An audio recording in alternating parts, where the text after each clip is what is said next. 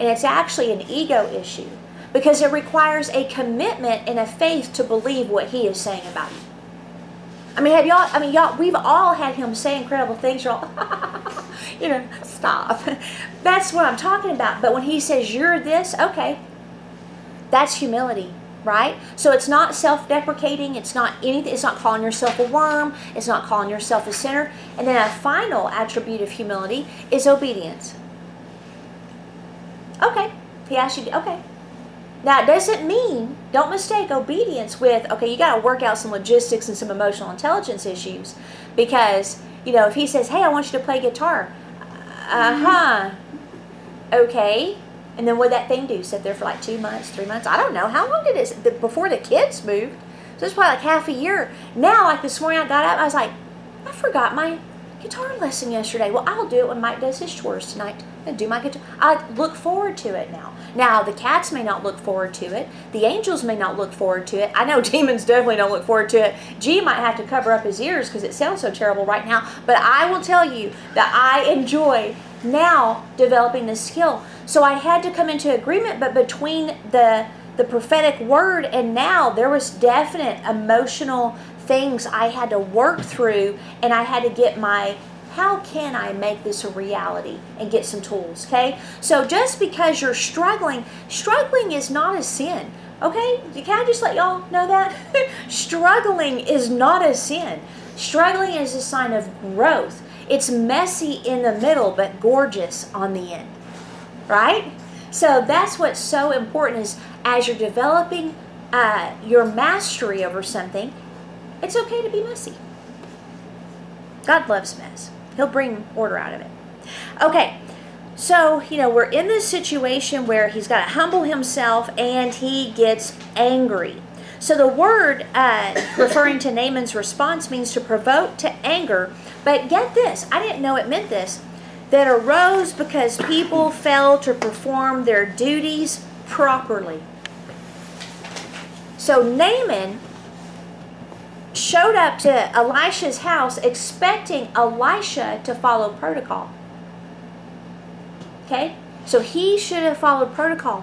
Why is this so important? Guys, some of you that are listening to me now are going to be in the presence of kings and queens, mayors and governors, senators and congressmen and women. There's protocol. But what if God says, don't go talk to them, send them a message?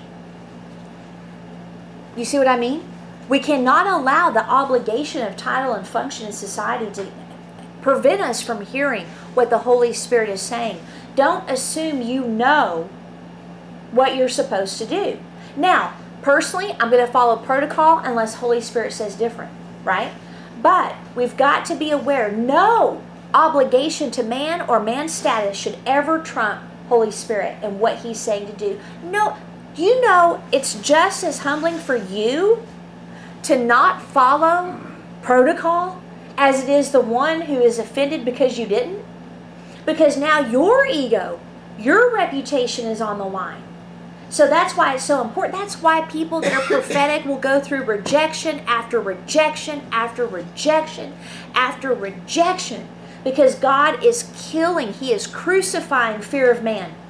He is killing man-pleasing. Because you cannot view man as more important than the voice of Holy Ghost. But you can definitely not view man more important than your own ego or reputation in the eyes of the Lord. So living before an audience of one, not caring what other people think in a humble way, right? Not an obnoxious way, is very important. Is this helping anybody? Okay. All right. So it also is the word often expressed an authority being angry with the subject, but not always. So in Naaman's mind, Elisha was supposed to be his servant. And Elisha is no man's servant, but God's. And those that he deems he's supposed to be, which is obvious, the way he interacts with everybody. Okay, so Naaman had an expectation of what would happen. So now I need people to listen to me that live by expectations. They expect everybody to do this. They expect things to be like this. Expect. And when people don't meet their expectations, they get offended. Elijah would come out observing proper protocol due to a man of his position. He felt that he would wave his hand over Naaman and then cure him. That was Naaman's expectation. This is a perfect example of offense that comes from unmet expectations. Expectations are the meeting ground of offense. Okay?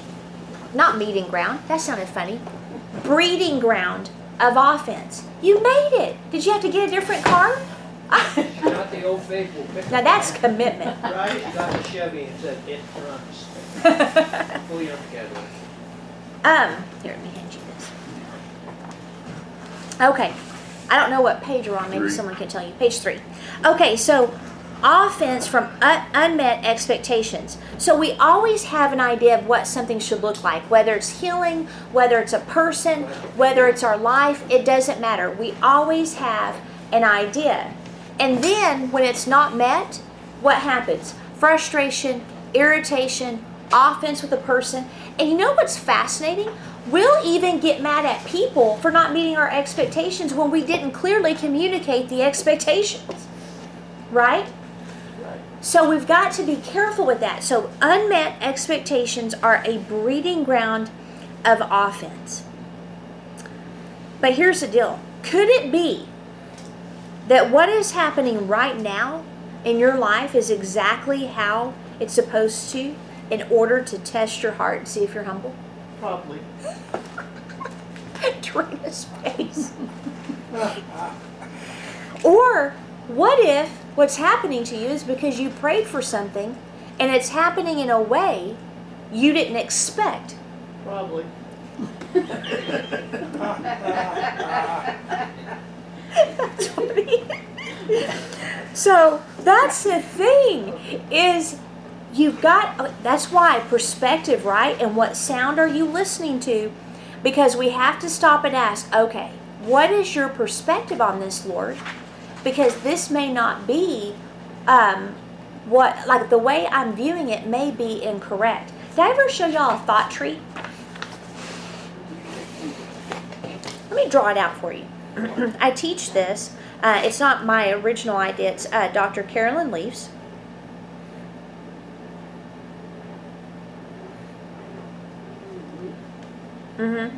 And her app called Neurocycle is phenomenal. Alright, so I'm not an artist like some of you guys, so I know that my tree looks like hairs. But let me show you perspective and why you can't trust it and why you have to challenge thoughts.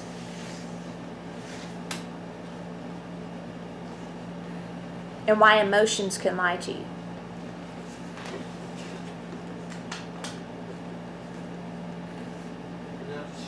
You said she calls that Neurocycle. Neurocycle, it's an app, but this is what thoughts look like in your brain. They look like trees. They've been able to film them. So they definitely look like trees. You have a trunk and everything. Okay? So if you look at the bottom, you've got the root system, right? And that's what's called your origin story.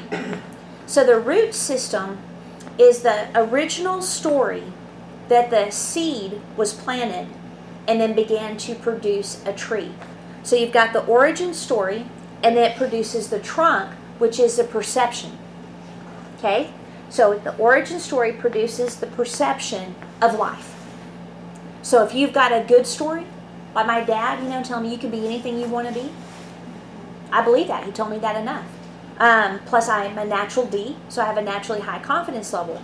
But still, it was something he told me over and over and over. I can remember being on the semi with him at the age of 17 in the middle of nowhere. I don't even remember what state. I just remember it was nighttime because that's when you like to travel to avoid the way stations.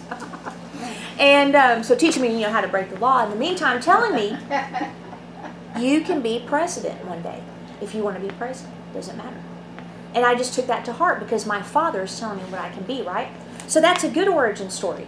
But if you have bad origin stories, which we all do, then your perception of people and events will be filtered through that. And then from that perception, the branches are thoughts, the leaves are emotions. Okay?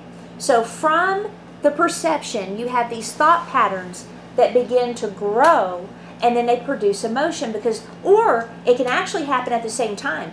If you have emotion wired to a thought, then you have an instant neural pathway that's very deep. Notice how this one's darker? And so neurons that fire together wire together. That's why I say that all the time. So if there is emotion tied to something, especially your origin story, then you're going to have instant ways of viewing things that may or may not be accurate.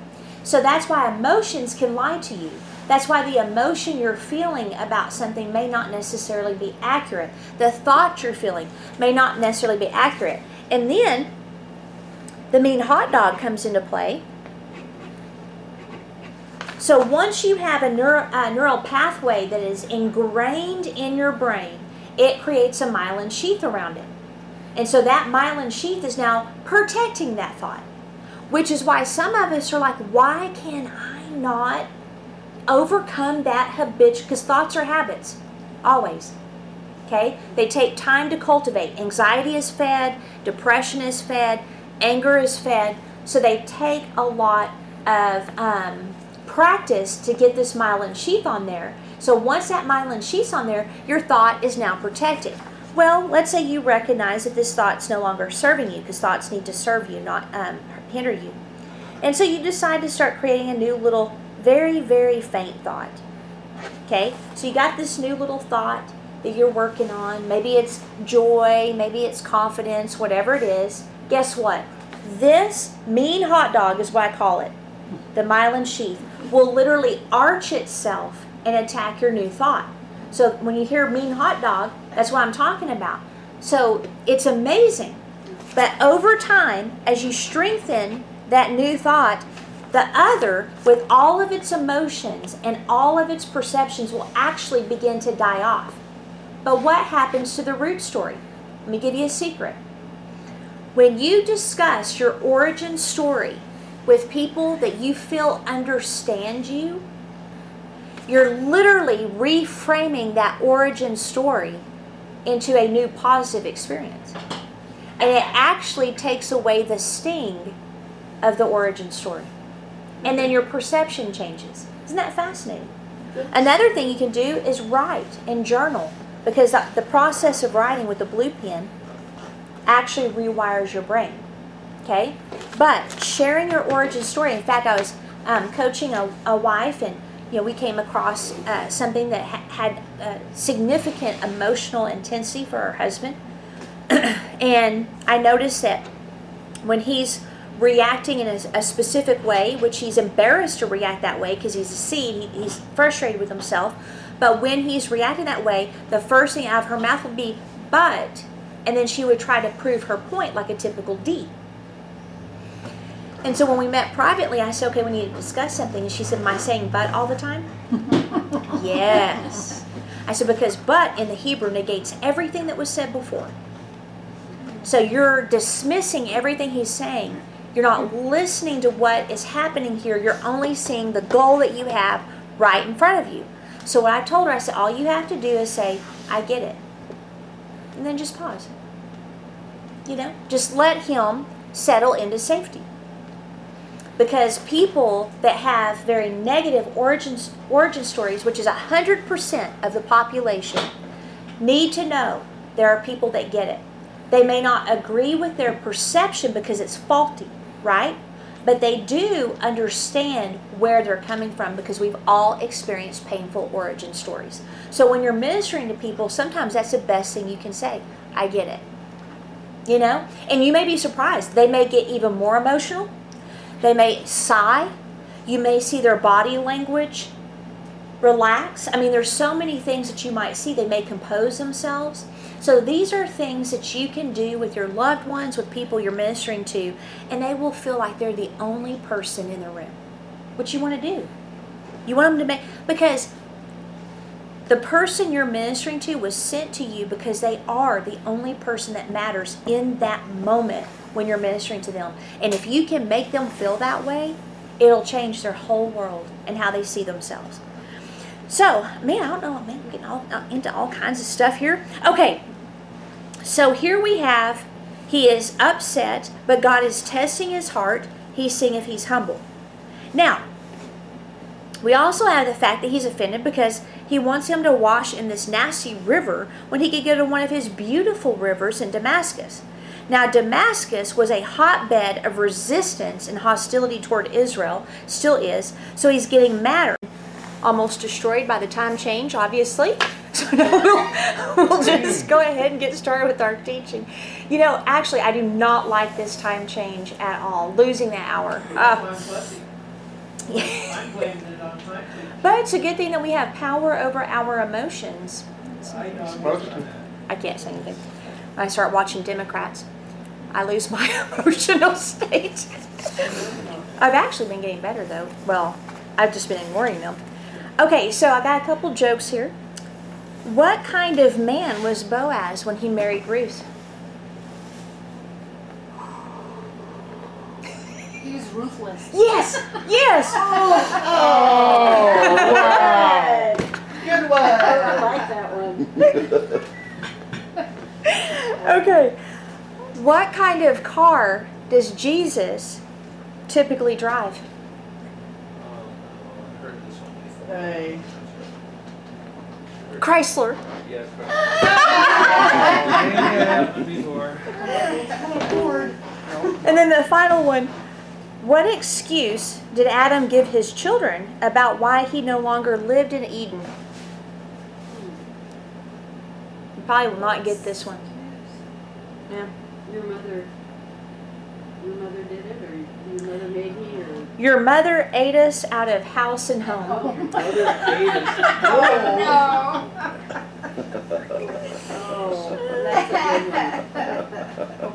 that's a good one. Whoa. Okay, so we are in 2 Kings chapter 5. This one's a really good lesson on humility. And, you know, one of my favorite sayings that I remember, gosh, it's probably like 20 years now that I heard Rick Joyner say, is that God will often he'll often offend us to test our hearts, meaning he'll use packages, he'll use circumstances and situations to see if we're going to listen. So, like, for example, you've got Pharaoh Necho, who went out to battle to fight the Assyrians, and then Josiah, the king that led revival in Israel, went out to fight against Necho, and Necho's like, hey, you probably need to go home because your God, Yahweh, is the one that told me to fight the Assyrians. And because he was a heathen, and Josiah, obviously a true follower of God, he didn't pay attention to what he said, and he got fatally wounded and died. So we've got a story today where it's the same thing, where Naaman, you know, a person of authority, a person of rank and importance, goes to an Israelite, a Jew, which I'm sure was definitely under or beneath them because they've been thought that way for centuries and centuries. He goes to get a healing, and whenever he's given instructions by a servant versus the prophet himself, he's offended. But what I find in the Bible is a lot of times those that don't know God are actually more humble than those who do. And so that's something that we definitely need to understand, that just because we have faith, just because we believe in Jesus, number one, it doesn't make us better, but it also means that we don't always hear 100% of the time.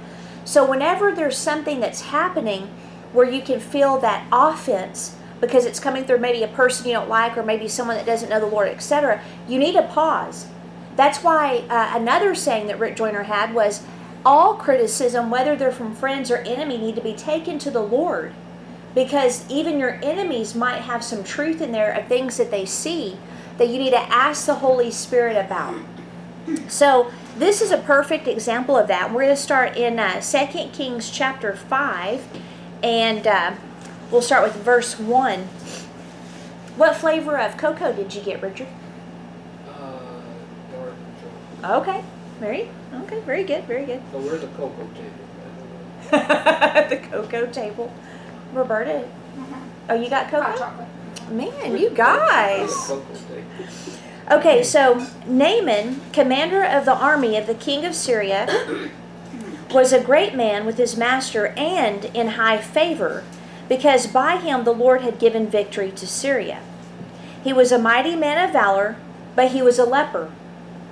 Now the Syrians, on one of their raids, had carried off a little girl from the land of Israel, and she worked in the service of Naaman's wife. She said to her mistress, "Would that my Lord were with the prophet who is in Samaria, he would cure him of his leprosy."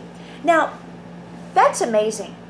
Understand that this little girl was kidnapped from her home in Israel by an enemy army.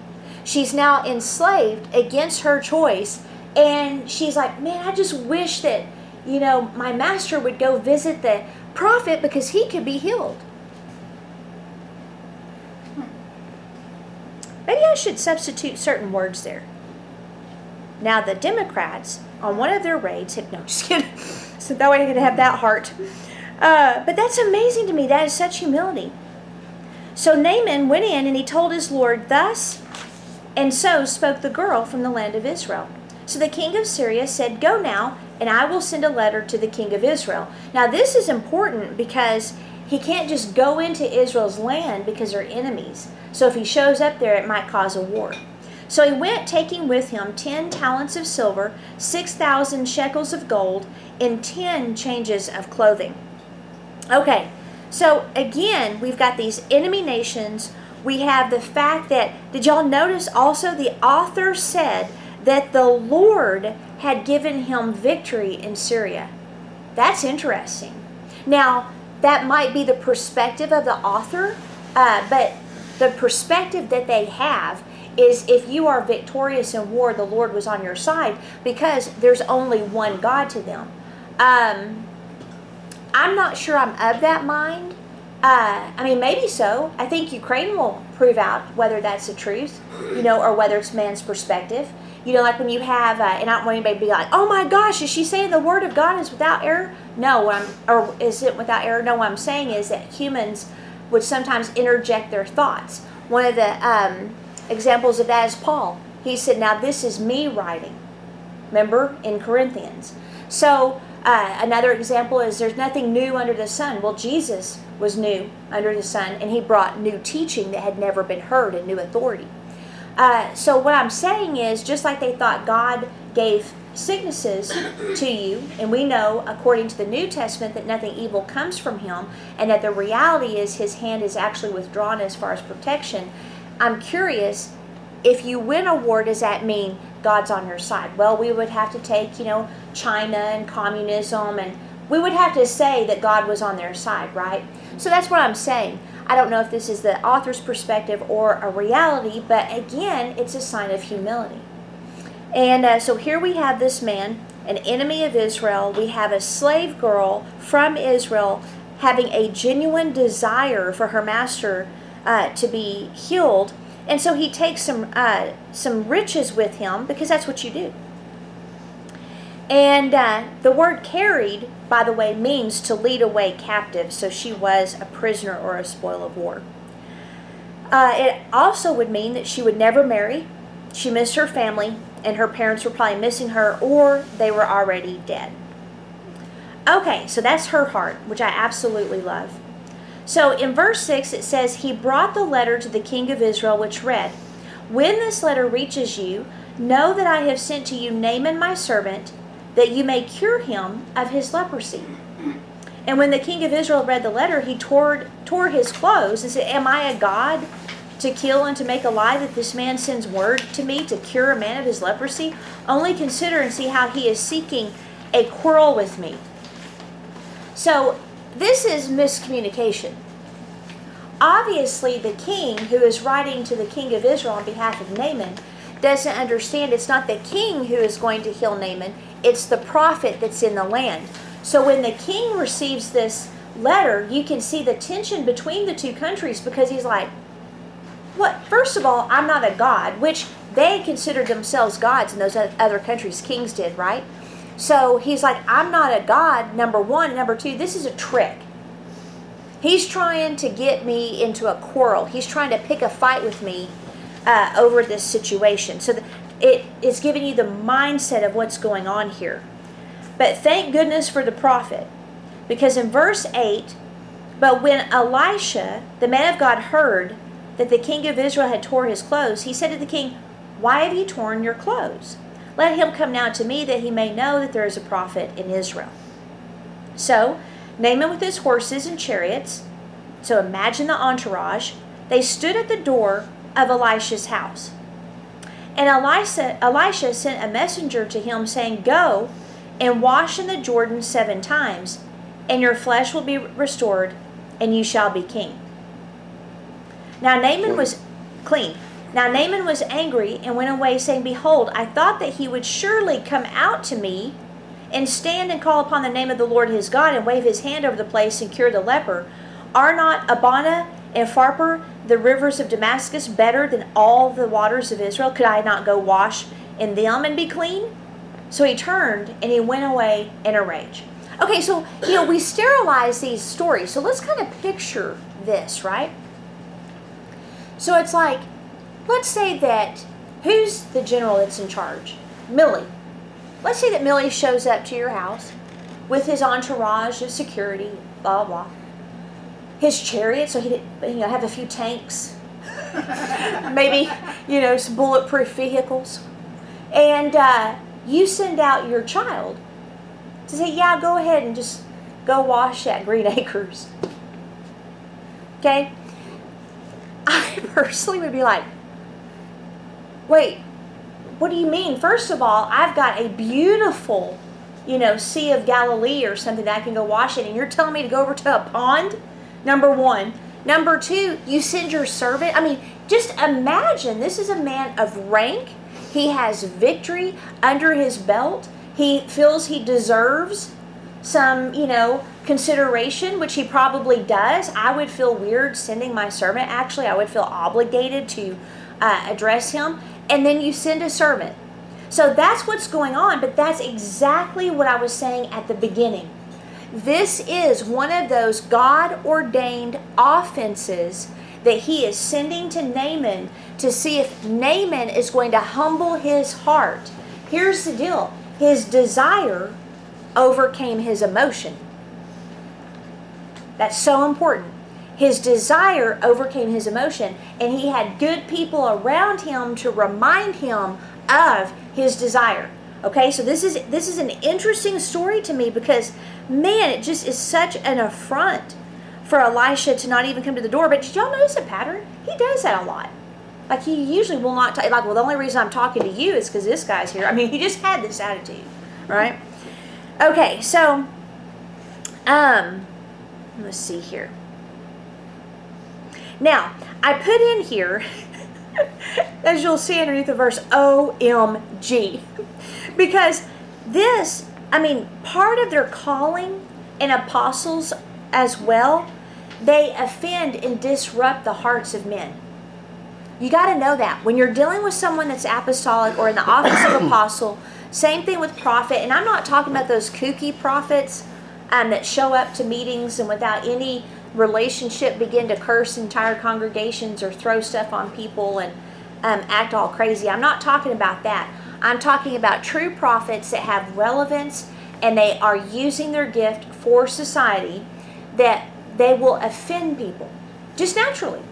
It was interesting listening, not saying that President Trump's a prophet, but he's a prognosticator. So one of the things with prognosticators is you can think of them as the world's idea of a prophet. So they're able to see future events and know what's coming. Well, a lot of people don't want to know what's coming. A lot of people didn't want to know that gas prices were going to hit $5 or $6, which is exactly what he said. A lot of people didn't want to hear that we would probably end up in wars, which we are. A lot of people didn't want to hear what he said. Even the Communist News Network would say that he is just all doom and gloom. Okay, so that's what I'm talking about. Prophets and apostles will tell it like it is. The key is you don't want to do that if that is your function just because. You know, you don't want to just go around hurting people or offending people just because you can. I guarantee you can literally just walk in a room and start making people uncomfortable or say one thing if you have that anointing. Okay? So, anyway, for Elisha, what he's doing is, I wonder if, let me just preface it with, this is my thoughts on what he's doing. He might be kind of like, don't be trying any funny stuff because I'll know. Remember, this is an enemy combatant. So he may not trust him either. But he may also want to, see if he has any humility. Okay, so to summarize, as the commander of the Syrian army, Naaman was immediately offended that, number one, Elisha didn't speak to him personally. 2, that he told him to go wash in a dirty old river. But here's the key. Will he humble himself? Because if you want to know how to attract God, if you want to know how to woo God, it's humility. It's like moth to a light. He loves humility. And so that's what God is trying to do here. On top of that, there's a lot of prophetic symbolism. But the word Jordan means, quote, the one going down, because it is the lowest river on the earth. It drops 1,200 feet below sea level, and then it empties into the Dead Sea. So again, we see that there's a humility. He's got to go to the lowest part of the earth. Because what's the principle? Those that exalt themselves, God will humble. Those that humble themselves, God will exalt. So we've got this exalted man, and God is requiring him to humble himself to the lowest part of the earth. And then he will exalt him to health. And so the principles in here are just fascinating. One of the best things you can do is cultivate humility in your life. And by the way, people that have certain personalities are naturally humble, but I can guarantee you, I have seen more ego out of naturally humble personalities than I have in those that come off as extremely prideful, like D's and I's. So ego will sometimes show itself as false humility or pride. They're both on the same coin, okay? So here's the thing. We've got this man that God has a heart to heal, but he has to pass certain tests. Years ago, I asked the Lord, I was like, okay, so you've got these greats. You know, you got like the local pastor here in town. You've got, Ted Haggard. You got all these people that have amazing anointing, gifting, skill sets, etc. And then they fall. So I asked the Lord, I said, what is the key to longevity? He said, humility. And so to me, humility is simply saying what God says about you. Humility is understanding that you know, and he knows, there is no way you would be doing what you're doing, accomplishing what you're accomplishing without him. True humility is when people give you a compliment, you actually say thank you. And then on the inside, you're like, we know, Lord. You know what I mean? False humility is speaking lies about yourself. In fact, when God says you're something, and then you can't say it or you don't believe it, then that's actually a pride issue, and it's actually an ego issue. Because it requires a commitment and a faith to believe what he is saying about you. Y'all, we've all had him say incredible things. You're all, stop. That's what I'm talking about. But when he says, you're this, okay, that's humility, right? So it's not self-deprecating. It's not anything. It's not calling yourself a worm. It's not calling yourself a sinner. And then a final attribute of humility is obedience. Okay. He asked you, okay. Now, it doesn't mean, don't mistake obedience with, okay, you got to work out some logistics and some emotional intelligence issues. Because, if he says, hey, I want you to play guitar. Okay. And then what'd that thing do? Sit there for like 2 months, 3 months? I don't know. How long did it, before the kids moved? So it's probably like half a year. Now, like this morning I got up, I was like, I forgot my guitar lesson yesterday. Well, I'll do it when Mike does his chores tonight. And do my guitar. I look forward to it now. Now, the cats may not look forward to it. The angels may not look forward to it. I know demons definitely don't look forward to it. G might have to cover up his ears because it sounds so terrible right now. But I will tell you that I enjoy now developing this skill. So I had to come into agreement, but between the the prophetic word, and now there was definite emotional things I had to work through, and I had to get how can I make this a reality and get some tools, okay? So just because you're struggling is not a sin, okay? Can I just let y'all know that? Struggling is not a sin. Struggling is a sign of growth. It's messy in the middle, but gorgeous on the end, right? So that's what's so important is as you're developing your mastery over something, it's okay to be messy. God loves mess. He'll bring order out of it. Okay, so, we're in this situation where he's got to humble himself and he gets angry. So the word referring to Naaman's response means to provoke to anger. But get this, I didn't know it meant this, that arose because people failed to perform their duties properly.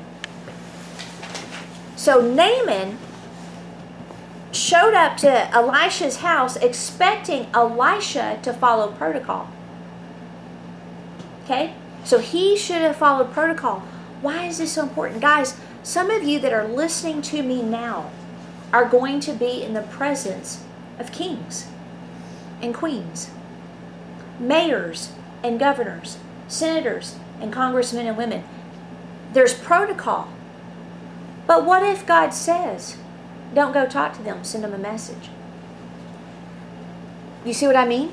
We cannot allow the obligation of title and function in society to prevent us from hearing what the Holy Spirit is saying. Don't assume you know what you're supposed to do. Now, personally, I'm going to follow protocol unless Holy Spirit says different, right? But we've got to be aware, no obligation to man or man's status should ever trump Holy Spirit and what He's saying to do. No, you know it's just as humbling for you to not follow protocol as it is the one who is offended because you didn't. Because now your ego, your reputation is on the line. So that's why it's so important. That's why people that are prophetic will go through rejection after rejection after rejection after rejection. Because God is killing, He is crucifying fear of man. He is killing man-pleasing. Because you cannot view man as more important than the voice of Holy Ghost. But you can definitely not view man more important than your own ego or reputation in the eyes of the Lord. So living before an audience of one, not caring what other people think in a humble way, right? Not an obnoxious way, is very important. Is this helping anybody? Okay. All right. So it also is the word often expressed an authority being angry with the subject, but not always. So in Naaman's mind, Elisha was supposed to be his servant. And Elisha is no man's servant, but God's. And those that he deems he's supposed to be, which is obvious, the way he interacts with everybody.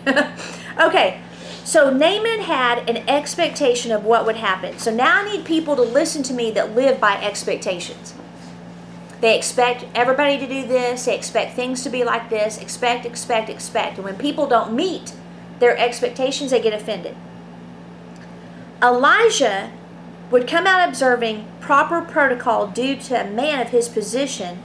He felt that he would wave his hand over Naaman and then cure him. That was Naaman's expectation. This is a perfect example of offense that comes from unmet expectations. Expectations are the meeting ground of offense. Okay? Not meeting ground. That sounded funny. Breeding ground of offense. You made it. Did you have to get a different car?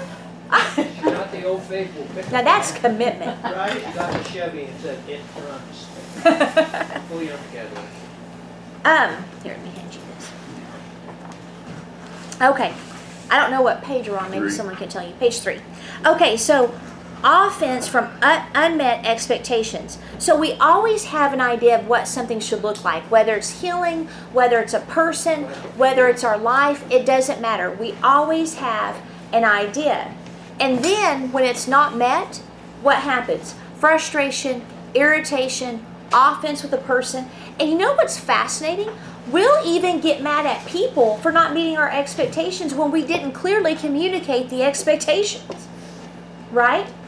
Right. So we've got to be careful with that. So unmet expectations are a breeding ground of offense.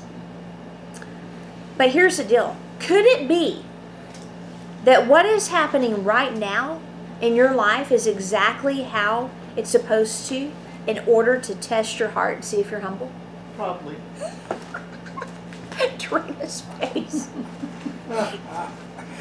Or what if what's happening to you is because you prayed for something and it's happening in a way you didn't expect? Probably. That's funny. So that's the thing is you've got, that's why perspective, right? And what sound are you listening to? Because we have to stop and ask, okay, what is your perspective on this, Lord? Because this may not be what, like the way I'm viewing it may be incorrect. Did I ever show y'all a thought tree? Let me draw it out for you.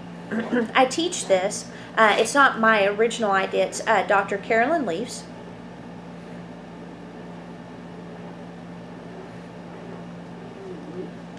And her app called Neurocycle is phenomenal. Alright, so I'm not an artist like some of you guys, so I know that my tree looks like hairs. But let me show you perspective and why you can't trust it and why you have to challenge thoughts.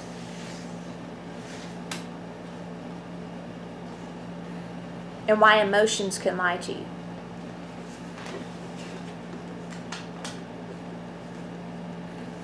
And that's, you said she calls that neuron cycle.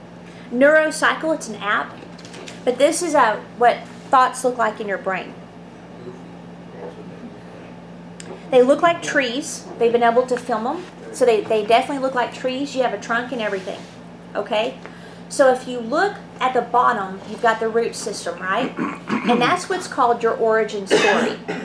So the root system is the original story that the seed was planted and then began to produce a tree. So you've got the origin story, and then it produces the trunk, which is the perception. Okay? So the origin story produces the perception of life. So if you've got a good story, like my dad, telling me you can be anything you want to be, I believe that. He told me that enough. Plus I'm a natural D, so I have a naturally high confidence level.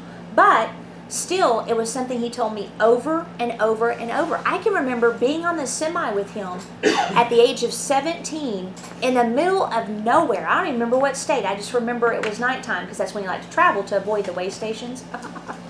And so teaching me, how to break the law. In the meantime, telling me, you can be president one day if you want to be president. Doesn't matter. And I just took that to heart because my father is telling me what I can be, right? So that's a good origin story. But if you have bad origin stories, which we all do, then your perception of people and events will be filtered through that. And then from that perception, the branches are thoughts, the leaves are emotions. Okay? So from the perception, you have these thought patterns that begin to grow, and then they produce emotion or it can actually happen at the same time. If you have emotion wired to a thought, then you have an instant neural pathway that's very deep. Notice how this one's darker? And so neurons that fire together wire together. That's why I say that all the time. So if there is emotion tied to something, especially your origin story, then you're going to have instant ways of viewing things that may or may not be accurate. So that's why emotions can lie to you. That's why the emotion you're feeling about something may not necessarily be accurate. The thought you're feeling may not necessarily be accurate. And then the mean hot dog comes into play. So once you have a neural pathway that is ingrained in your brain, it creates a myelin sheath around it. And so that myelin sheath is now protecting that thought.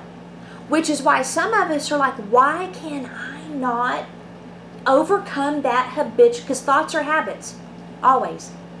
Okay? They take time to cultivate. Anxiety is fed, depression is fed, anger is fed. So they take a lot of practice to get this myelin sheath on there. So once that myelin sheath's on there, your thought is now protected.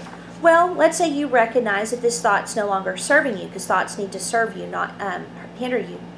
And so you decide to start creating a new little, very, very faint thought.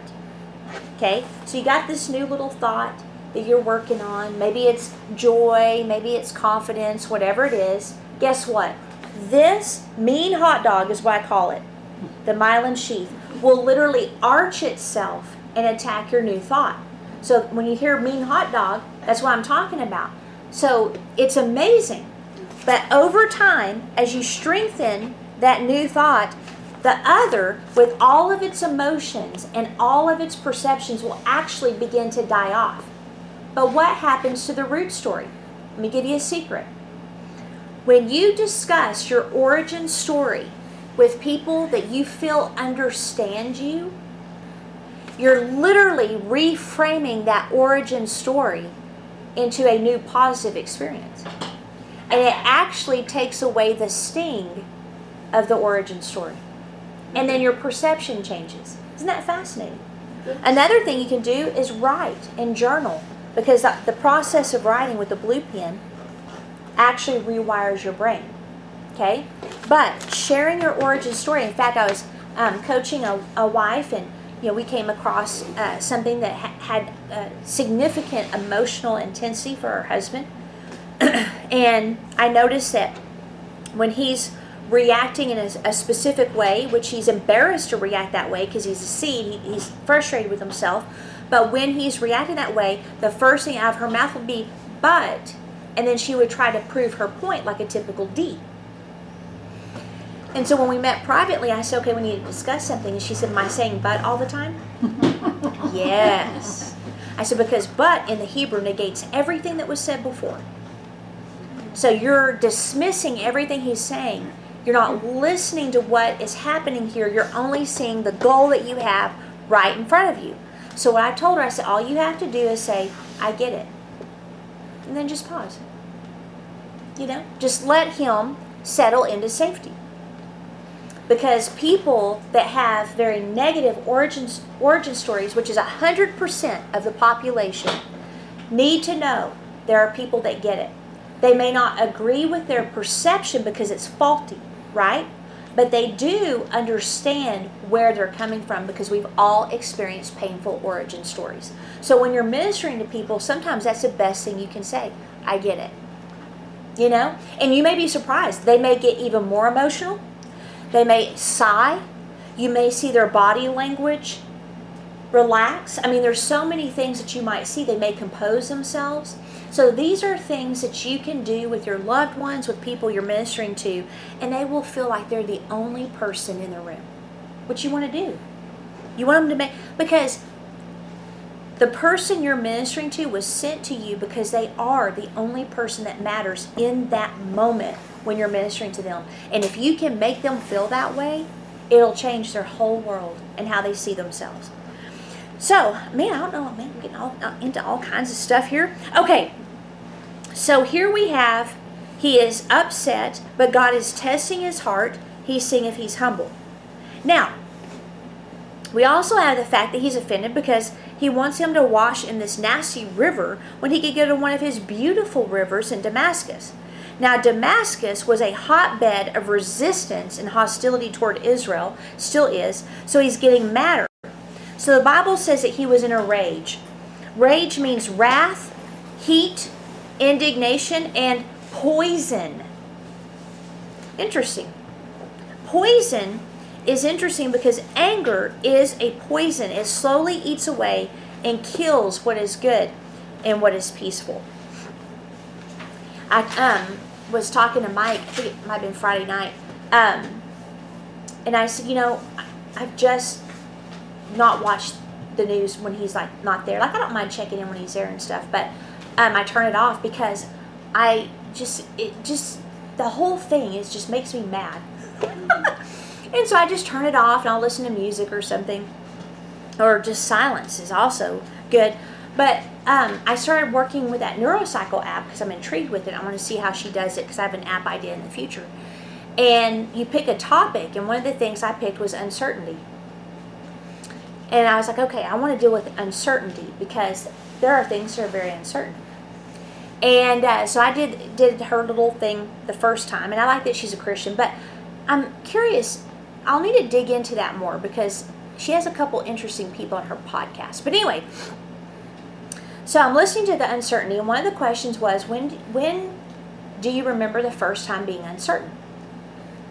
Well, I don't know the first time I was uncertain, but what I did come to a conclusion is that any times were good, in a 24-hour period, they could be really bad as a kid. Did you ever experience that? Things are good, your dad's happy, money's good, school's good, and then all of a sudden everything falls apart.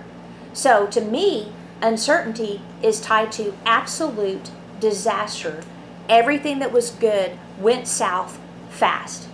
So now I tie uncertainty with an amygdala response of instant fear and anxiety, when uncertainty doesn't necessarily have to be something like that, right? And then one of the things she says, have your statement anytime you feel uncertainty. My statement was, God is certain all of the time, right? So that's anytime I feel it, God is certain all of the time. And so those are the types of things that you can begin to work on your origin story. Just the insight alone helped me so much. And it's like a 60-something day process you can go through with her. But anyway, these are just tools that can be very beneficial. Well, I'm not too sure whenever you get into that, if you reinforce it with scripture, it Amplifies digs it amplifies it, 100%. 100%. Like the other day, you know what, Kathy, you may just have to send me a reminder. Get your Passion Translation Bible and put it in your bag. Let me read you guys this. So it's been 2 to 3 weeks of an incredible amount of work. I launched my planners, and I knew that was something the Lord's like really focused on. So I had to get the landing page done, which by the way, Doreen is on there. I might show it to you guys. But with anytime you're at the finish line, I don't know what you guys do. What I do is I become what do I become? Bulldog. And that's funny. Bulldog. I love Mike. He has been working with a guy at, that has to do community service. They have their faces all covered in tats and stuff. And he was telling us how hard working this one guy was. He said, and he called me dog. That's a good thing. You know what I mean? That's good dog or something like that. Like that, you're in with them. But anyway, so I become a bulldog. And it's hard, which the word hard does not encompass what I'm feeling on the inside. So if you can imagine what I'm feeling on the inside, to pull myself away from finishing it. It's like the people that climb Mount Everest and they know they're out of oxygen, but they'll keep going because they're so close. That's kind of how I am. So it's funny how Holy Spirit operates. I'm just taking you inside my world for a minute. So Monday, is not too bad. Tuesday was just incredibly busy, and this is on top of all the other work, right? So I was focused on it, and I was like, I'm just going to keep working. But I felt bad because I didn't keep my 4 o'clock appointment with the Lord, which is where He's literally waiting at the door, obviously, because He'll be like, hey, read this, do this, do that. And I was feeling that guilt. And so I went over to plug my pen in to charge it, and Holy Spirit said, give yourself grace. I was like, thank you, I appreciate that. So then the next day, bulldog, and the Lord's like, okay, I was late to my appointment. I walk in, I sit down. He says, hey, go ahead and grab Jesus Calling. Okay. So I grab it. He says, read page 96 for me. Okay. Here we go. I'm calling you to a life of constant communion with me. Basic training includes learning to live above your circumstances, even while interacting on that cluttered pane of life. You yearn for a simplified lifestyle so that your communication with me can be uninterrupted, but I challenge you to relinquish the fantasy of an uncluttered world. Talk with me about every aspect of your day, including your feelings. Remember that your ultimate goal is not to control or fix everything around you. It's to keep communing with me.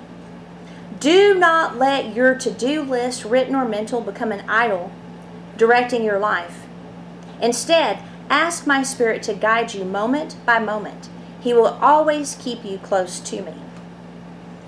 So then he gave me, your strength achieving goals overextended becomes a weakness. And then he gave me like several scriptures in the Passion, which I don't have. This is the type of thing I'm talking about, where I've got an origin story somewhere. But here you've got Holy Spirit, where one day he's saying, give yourself grace. The next day he's like, where are you? I'm waiting.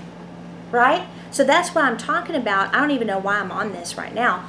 But the idea of emotions and even the good things that you're going after, if overextended, can become a problem. And did you notice the ultimate goal is communion with him? Because here's the reality. Even though he gave me an assignment, it doesn't mean that assignment should ever trump intimacy. So no matter what he gives you, it should never trump communion with him. And that's humility. Stopping what you're doing and doing what he says. Can you write that? Humility is stopping what you're doing and doing what he says. And even, let's add stopping what you're thinking and thinking what he's thinking would be humility as well. Those would be some good quotes. Okay, so let's get to verses 13 through 14. So he's mad, he's being poisoned by his anger, his emotion is overwhelming his desire. But his servants came near and said to him, my father, it is a great word the prophet has spoken to you. Will you not do it? Has he actually said to you, wash and be clean? In other words, it's so easy. All you have to do is what he said.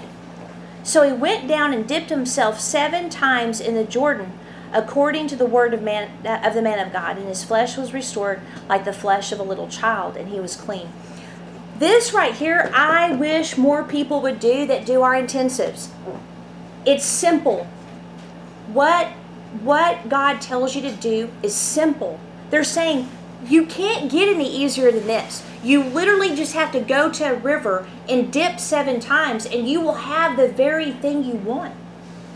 You know, that's why I sometimes feel all you have to do is get up every day and do this before you do anything else, which takes, according to Dorena, 5 minutes, and your whole life will change. But what happens? The origin story gets in the way, right? I was talking to a girl the other day, and I said, okay, don't come to class Thursday without your DCA. Don't come to class without your definite chief aim. I'm telling you, coach will not like it. I tend to be a little more merciful. And so I said, so talk to me. Tell me what it is. And so she starts talking. And then all of a sudden I had this insight. I said, you want to create experiences where people can feel like a kid because you never did. Broke down. And said, absolutely. She starts crying. She said, why is it every time I'm around you or coach, you know, I'm like, I can't, how am I supposed to go back in there and say, yeah, it was a really good experience y'all are about to have. I just did it looking like this. Like I have to recover an hour every time I talk to you before I can go out in the public. But that was an insight for her to where now she could take that origin story that was negative and create a whole new thing if she does the very thing I'm asking, right? So sometimes God's like, just do this. But there's all this emotional intensity and struggle that's surrounding it. Oh, I think even just basic salvation. Absolutely. There's people, it's too easy. They feel like they've got to do something because they're all in this performance thing. And it's, you know, they don't realize you just accept, and that's all you have to do. That is so true. And that's priceless right there, because you have, it's this easy, and then the performance, like they feel like they need to help out and they need to do these certain things, or they overcomplicate the whole idea of salvation. What is that? Pride. It's ego. That's exactly what we're talking about. The title of this is The Pride of Life. That's exactly what it is. Do you know that procrastination is a sign you hate yourself? I learned that this morning. I was like, what?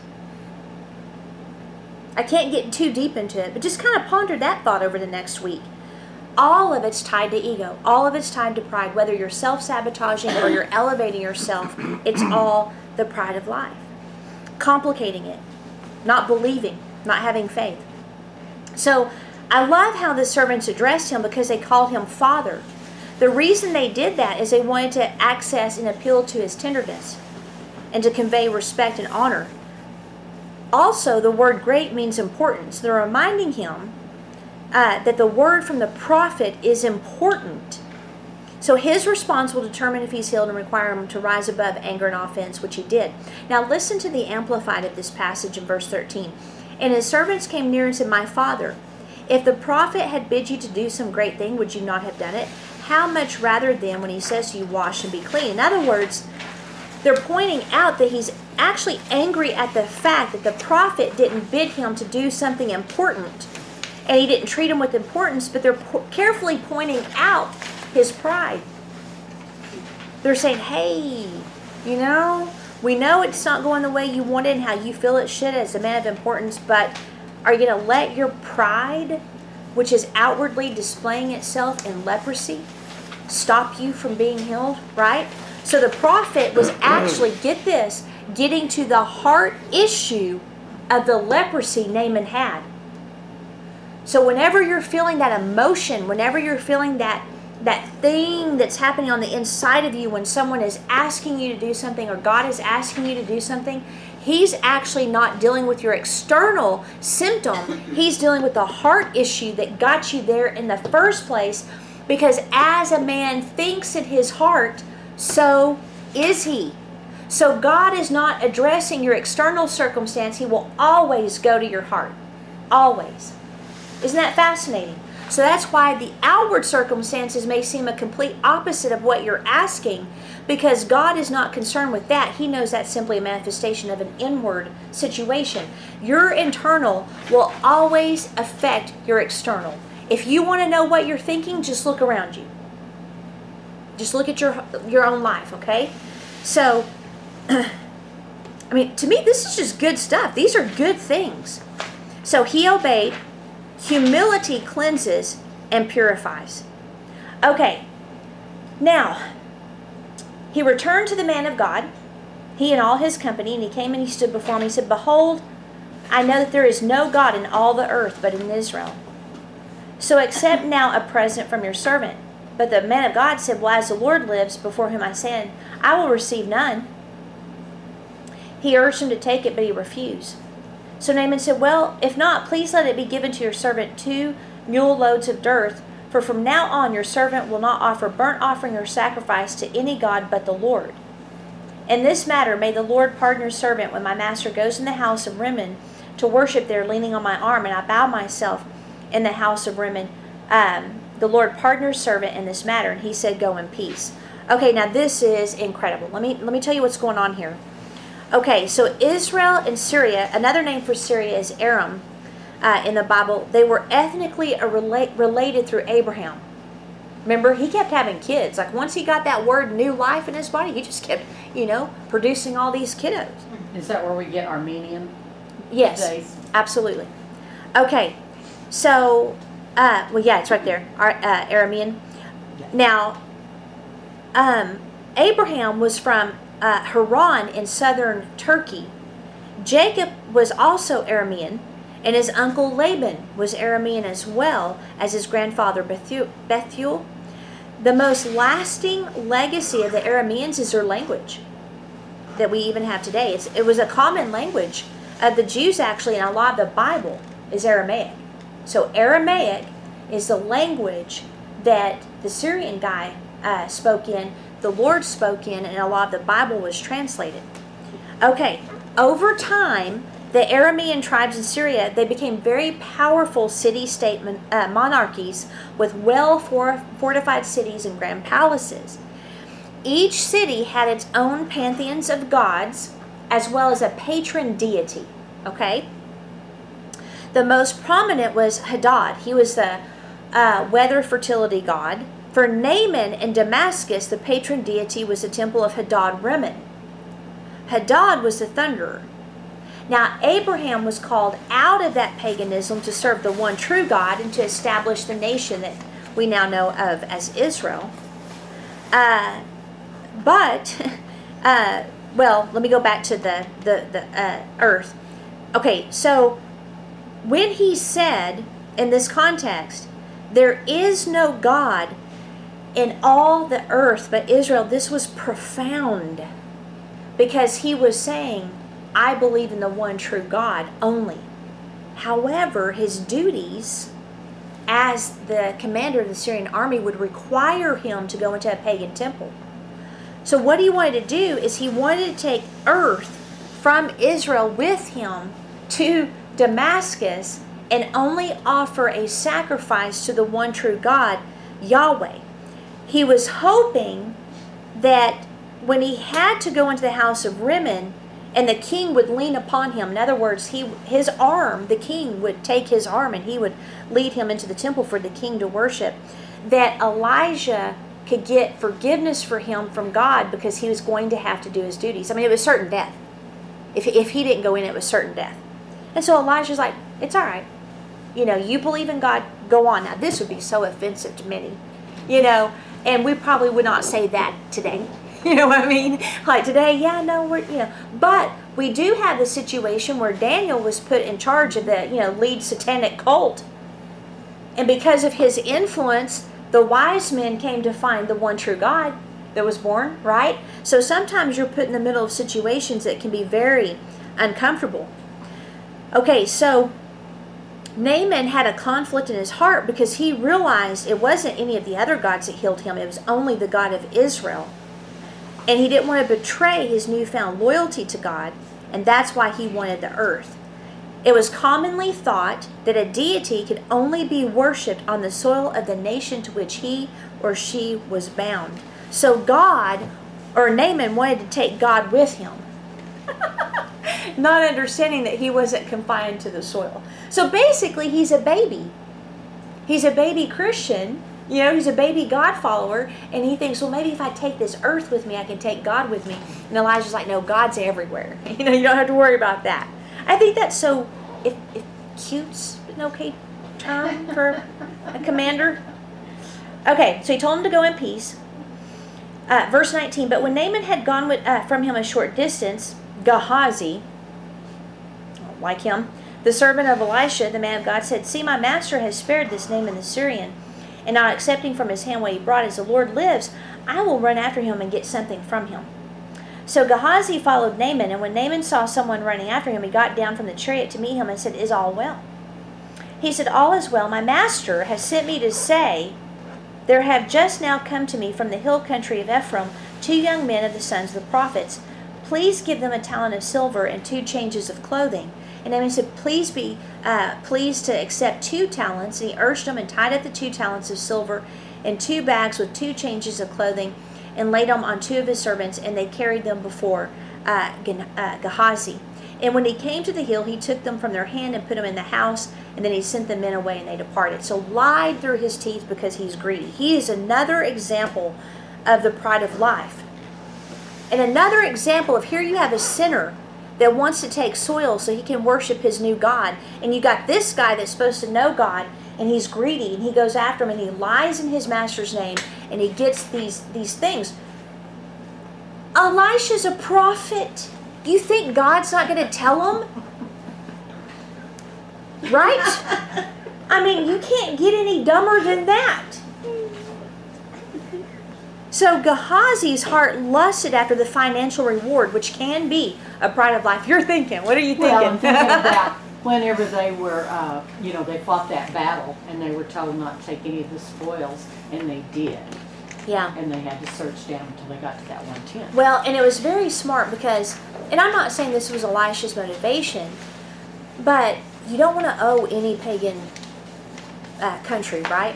And so even though Naaman might have a newfound loyalty to God, who knows where his heart might be in a few years, but not only that, he's still serving the enemy, and he's still from an enemy nation. So if he would have taken that money, there might have been a you owe me type mentality as well. And if you're going to take a hit to your pride, you don't want to resurrect it right immediately. No. I mean, yeah. Because then there would have been maybe pride right rise away. back up. Yeah. Okay. So Gehazi, just so you know how much of a betrayal this was, he was Elisha's personal servant, meaning that he would have been privy to Elisha's most personal matters, and he would have known them better than anyone. So Naaman, he's wanting, to bless Elijah, obviously. So he offers him double what he requested, and then of course Gehazi tries to hide it. All right, 25. So he went in and he stood before his master, and Elisha said to him, "Where have you been?" Well, he said, "Well, I haven't been anywhere." He said, "Well, did my heart not go when the man turned from his chariot to meet you? Was it a time to accept money and garments, olive orchards and vineyards, sheep and oxen, male servants and female servants? Therefore the leprosy of Naaman shall cling to you and to your descendants forever." So he went out from his presence like a leper, a leper like snow. Yeah, when someone asks you, "What have you been doing?"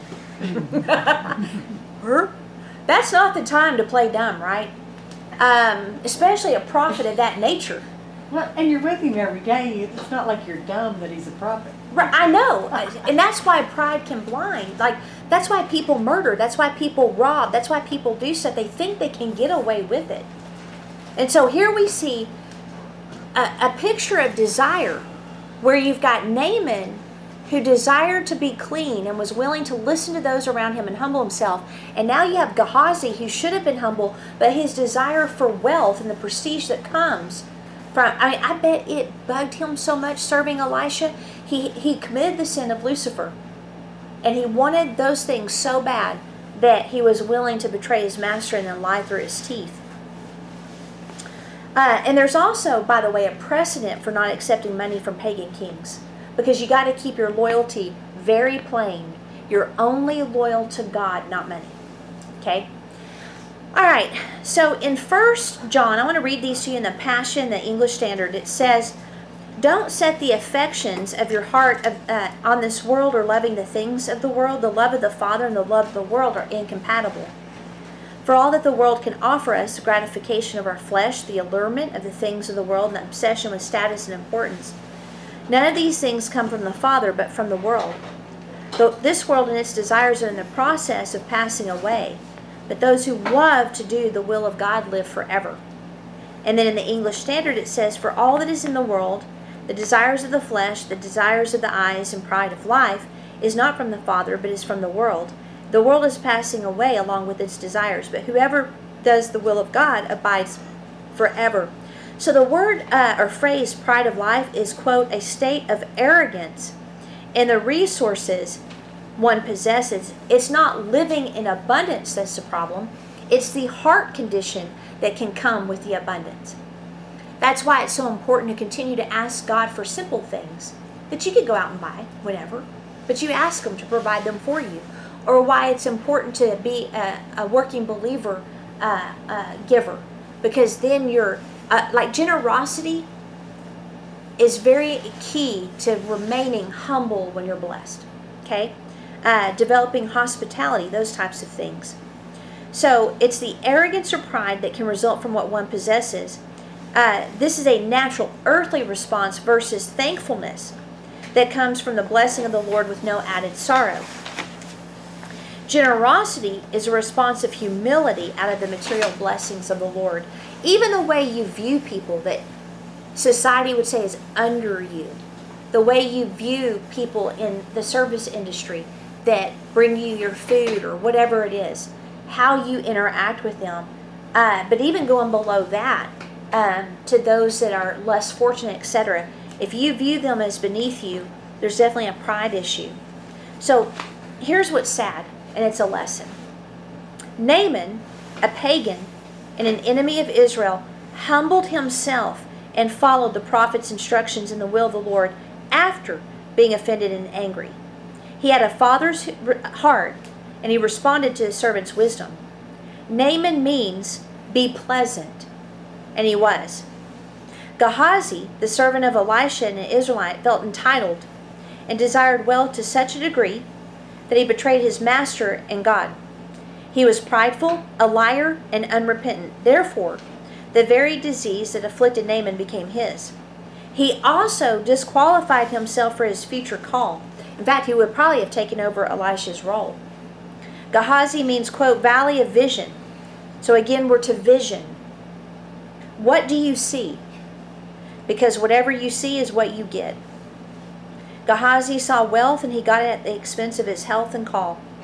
Your vision will either blind you to true riches or bind you to true riches. Okay? So it's very important what has your attention, what has your focus, because that will determine your future. All right, so any questions or thoughts before we get to worship? I think we'll go ahead and take our tithes and offerings too. Now I'll pray. Well, I think, he wanted basically what Naaman had, and he ended up getting exactly what Naaman had. Oh, he did, didn't he? Mm-hmm. Including the disease. Mm-hmm. Yeah. So he lusted after those things, not realizing he was going to get it all. That's so good and simple and profound. I mean, and if you think about it, it goes to the idea like people that look at people that have things like that, they do desire those things, not understanding the own personal battles, health battles, relationship battles those people possess, that they have to work through. They just look at the outward and think, oh, I want that life. And he got it. He got it all. And on top of that, God always thinks generationally. So not only did he get all of it, not saying God gave it to him, the decree of the judgment was what made Gehazi, actually Gehazi's choices is what made him sit with the decree, finalized it. But his generations after him, his entire family paid the price. It says Gehazi means the valley of vision. And, you wonder if he was prophetic himself. It doesn't make sense, does it? It doesn't. It doesn't make sense. I do think that immaturity and maturity can play a role too. I mean, I can think of times, when I was younger and I would look at things that people had and different stuff. But what's really interesting is if people would stop and ask, we did a podcast on this, me and Coach Greg. If you stop and ask yourself, what am I really wanting that this person has? Because typically it's intangibles. It might be freedom, it might be security, it might be safety, it might be rest, it might be joy. It's actually an intangible that you're seeking that is encapsulated in the life that they carry, And I think there's a time I could think to be jealous, and when it talked about that the signs and wonders were to provoke jealousy. To have that. Yeah. I think we have to make sure that we're jealous. We could be jealous, but be jealous for the right thing. Well, and even, it says desire above all to prophesy. That word desire is lust after. So there are times of intense desire that's required to get the goal, and jealousy. Rick Joyner and some friend of his were in a competition over who could get as close to the Lord as possible. Like who would be the judge? Yeah. And what was funny though is when they had met up after like a year or so, the guy's white hair was turning back to brown. And so when Rick Joyner sat down with him, he's like, "Are you coloring your hair? Like what? What's going?" He's going to give him a rough time. He's like, "No." He said, "When I started having communion every day, and the presence of the Lord just started coming into my room, my hair started changing back to its original color." So Rick Joyner's like, "You won." I can't beat that. All right, well, let's pray, and then we'll have worship. So, I guess maybe that's what you needed most. I had this thing that I needed to go ahead and teach, and I felt bad because you came in late. But, all right, well, Father, we thank you so much for the reality that it's not a yes and no. I mean, a yes that we're supposed to follow you and be close to you, and a no that we can't enjoy life. That's not what you're asking. What you're asking is that we maintain humility. And that the blessings that you give us that contain no sorrow in them continue to be a blessing, meaning that they freely pass through us. We loosely hold on to them only for the purposes of stewarding and managing them according to your desire and your instruction. That there's nothing in us apart from God that would even get us those things in the first place. And that we actually desire and pursue and lust after those things that are true riches. And we know that how we handle monetary and earthly possessions actually qualifies us for the true. So, Father, it's priority. And so I ask that we not be those, that it's this pattern, Father, that we just keep seeing over and over and over, where a person will reach a certain status in the kingdom, a certain level in their walk or their call, and then they just blow everything up. And so, Father, we ask that you help us cut off the heads of the giants on the inside that would try to cut up our heads off later. We ask that we always be humble. We say who we are based on what you say, that we don't have false humility or pride, that we recognize that all good things in our lives come from God, and that's it. Father, that we don't allow ego to operate in any way, but instead we operate in the true identity of who you have said we are. We don't want it where sinners recognize you more than we do. We want to be living epistles of the goodness of God, the kindness of God, and humility. So, Father, this morning we want to give our tithes and offerings to you. We ask, Jesus, that you receive them, because we're giving them to you with humility, but also as kings to king, because you made us kings in the kingdom of God. You made us priests. This is one of our services that we can give to you, Father, that is also a sign, an outward sign to all spiritual hosts, whether angelic or demonic, that our loyalty lies in you. And so we give our monetary funds to you this morning. We ask that you receive them and continue to give us ideas and direction on how to use them. We pray for Ukraine. We ask that you give them victory. We pray this be a grave for Putin. I pray he gets born again before it's too late. Continue to speak to him in his dreams. And Father, we pray for blessings upon Clovis. In Jesus' name, amen.